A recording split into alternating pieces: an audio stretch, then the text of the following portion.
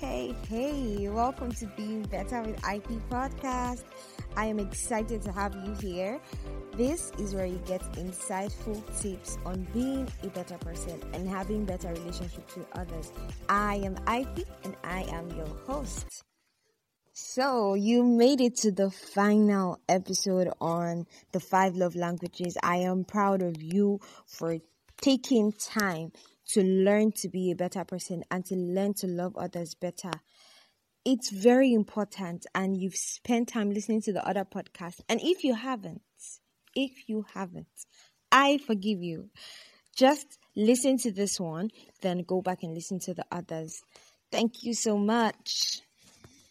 So you're probably wondering how, if you've been following the series, you're probably wondering how this is the last episode, because this is the 4th episode on the 5 love languages, and there are 5 love languages, duh. But okay, we're going to be talking about 2 of the love languages here, so that makes it 5. The 4th love language we'll be talking about, and the first for today, is gifts. So gifts are more about the thoughts behind them than what they are. Most people see someone who has the love language as gifts as just maybe wanting something or trying to get something they really like, which is very important, but it's more important to them the fact that you thought about it, the fact that you actually remember them, they actually crossed your mind and you were able to get them something. So gifts hold a sentimental value for them. Like, you get something really small, maybe just a very beautiful pen, you and the person we're talking about the other day, and it just really touches them that, oh, you remembered I talked about this, you remember that my favorite color is blue and you got this in blue.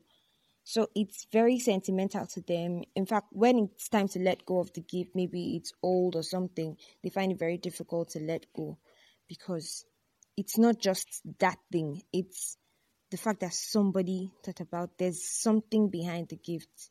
There was a thought behind it. So if you have a friend whose love language is gifts, what matters to them is not how expensive or luxurious the gift is, but the heart behind it. You thought of them. That is it. Of course, the gift should have some value. You shouldn't go get rubbish because it's the heart that matters now. It should have some value. Okay, so something to note about gifts is that you shouldn't give gifts with any strings attached. You shouldn't give gifts because you have an ulterior motive. The sole purpose of gift giving should be because of love. Because you love this person, you want to express that you love them by giving them this gift, and not because you expect it back. So you give a gift when it's their birthday and you expect that on your birthday you should get one back. Nope. Solely because you love the person. Not because you expect a favor from them, maybe on a certain issue, so you expect that the gift should soften the ground. No. Like I say again, gifts should be solely for love. Gifts also shouldn't be given to pacify harsh words. You have a role with a friend or a brother or anyone, and you give them a gift expecting that everything should be fixed or they should forgive you. No. If you have an issue with somebody, you should fix it or apologize if you are wrong, and not try to just make the whole issue go away by giving them something they like. It just makes it shallow and hollow. That shouldn't be the point of giving gifts. So guys, that is where we end on gifts. And if you know anybody whose love language is gift, you can be really creative. Honestly, you can be. It could be something they've told you that they want, or something you perceive that they like, or something they keep talking about. It could be something for a special occasion that normally you wouldn't give a gift for. Maybe they got a new job and today's their first day at work, so you get them something, or they just started a podcast. Anything, honestly. The thoughts is what matters. And when you actually pay attention to this person, you would see what they like. It's not hard. The last of it, if you can't tell what this person likes, you should just ask. Just go out and just ask plainly, what do you want me to get for you? I want to get you something because I love you and I want you to know that I love you. What do you want me to get for you? So that's where we're going to end today on gifts. So now we're moving to physical touch, which is the fifth and final love language, major love language. Like I said, these two love languages today are very self-explanatory. Their names are just straight up telling you what they are. So, physical touch is anyone whose love language is physical touch really appreciates affirming touches, and touches express to them that you love them more than words would. So there's usually a disconnect if you haven't given them any affirming touches. For example, hugs, pats on the back, pats on the arm, will I say kisses on the cheek, things like that. Those kind of people holding hands, you're walking past them and you just decide to pat them on the back, that kind of thing. Those people who love physical touch really appreciate when people give them affirming touches. So as you can tell, or you should be able to tell already, it is very easy to misinterpret a love language like this. Very easy. So it's very sensitive. You don't just go about to anyone and just decide to touch them, because it could be misinterpreted. So many things would go wrong. There is physical abuse, there is sexual harassment or sexual abuse. So you have to be very careful with the way you express yourself. And even for somebody, their love language may not be physical touch, and you just go on hugging them, they would not appreciate that. And even for somebody whose love language is physical touch, you still have to be careful, and you still have to be able to read body language and know what is appropriate. You don't just go touching anybody anyhow. No, use your sense to know what is appropriate. So if your love language is physical touch, you don't go about forcing that on other people. That is your love language. And the whole purpose of this love language thing is learning how to love others better. Also, yes, knowing what our love languages are so that we can communicate to others that this is how we prefer to be loved, and things just go on smoothly. But most importantly, the number one and sole purpose of this love languages, knowing them, is knowing how to love other people better.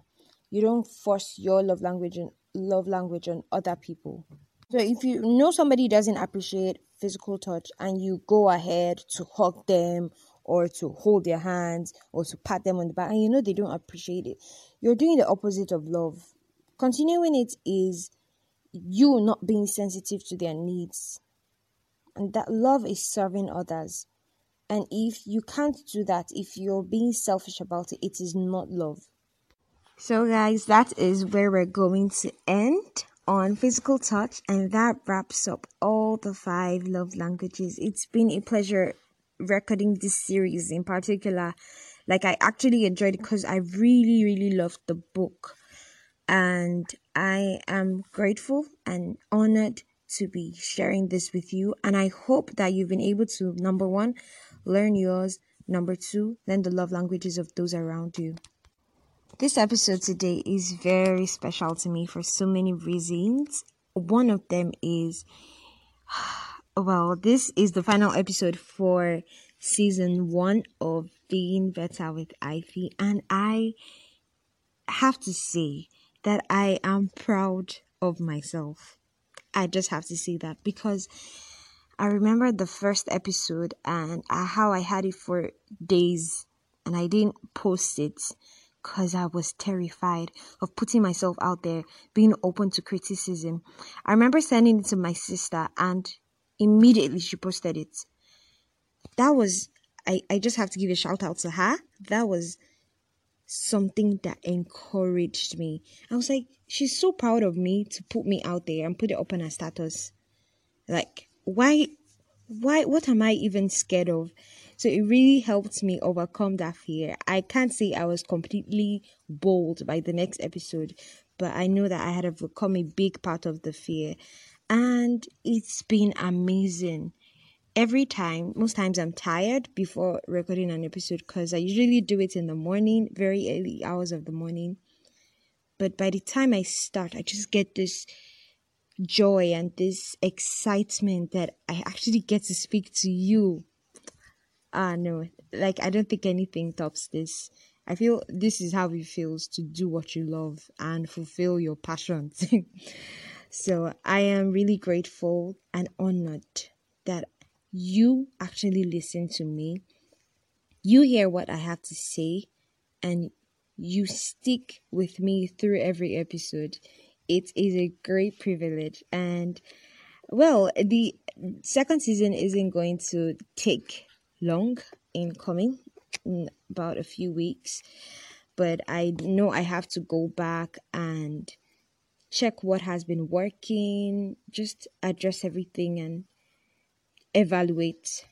Second reason that it is very special to me is because tomorrow is my birthday, and I don't know when you'll be listening to it, but 21st of April is my birthday, and I am looking back on this year. It's just been amazing. Looking back on everything I've learned so far, everything I've gained, I am grateful for where I am. There is so much more to be achieved, but I am grateful for where I am. I'm grateful that this is one of the things I can say I started in the past year.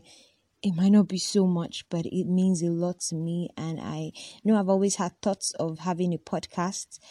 And finally, this year, it came into reality.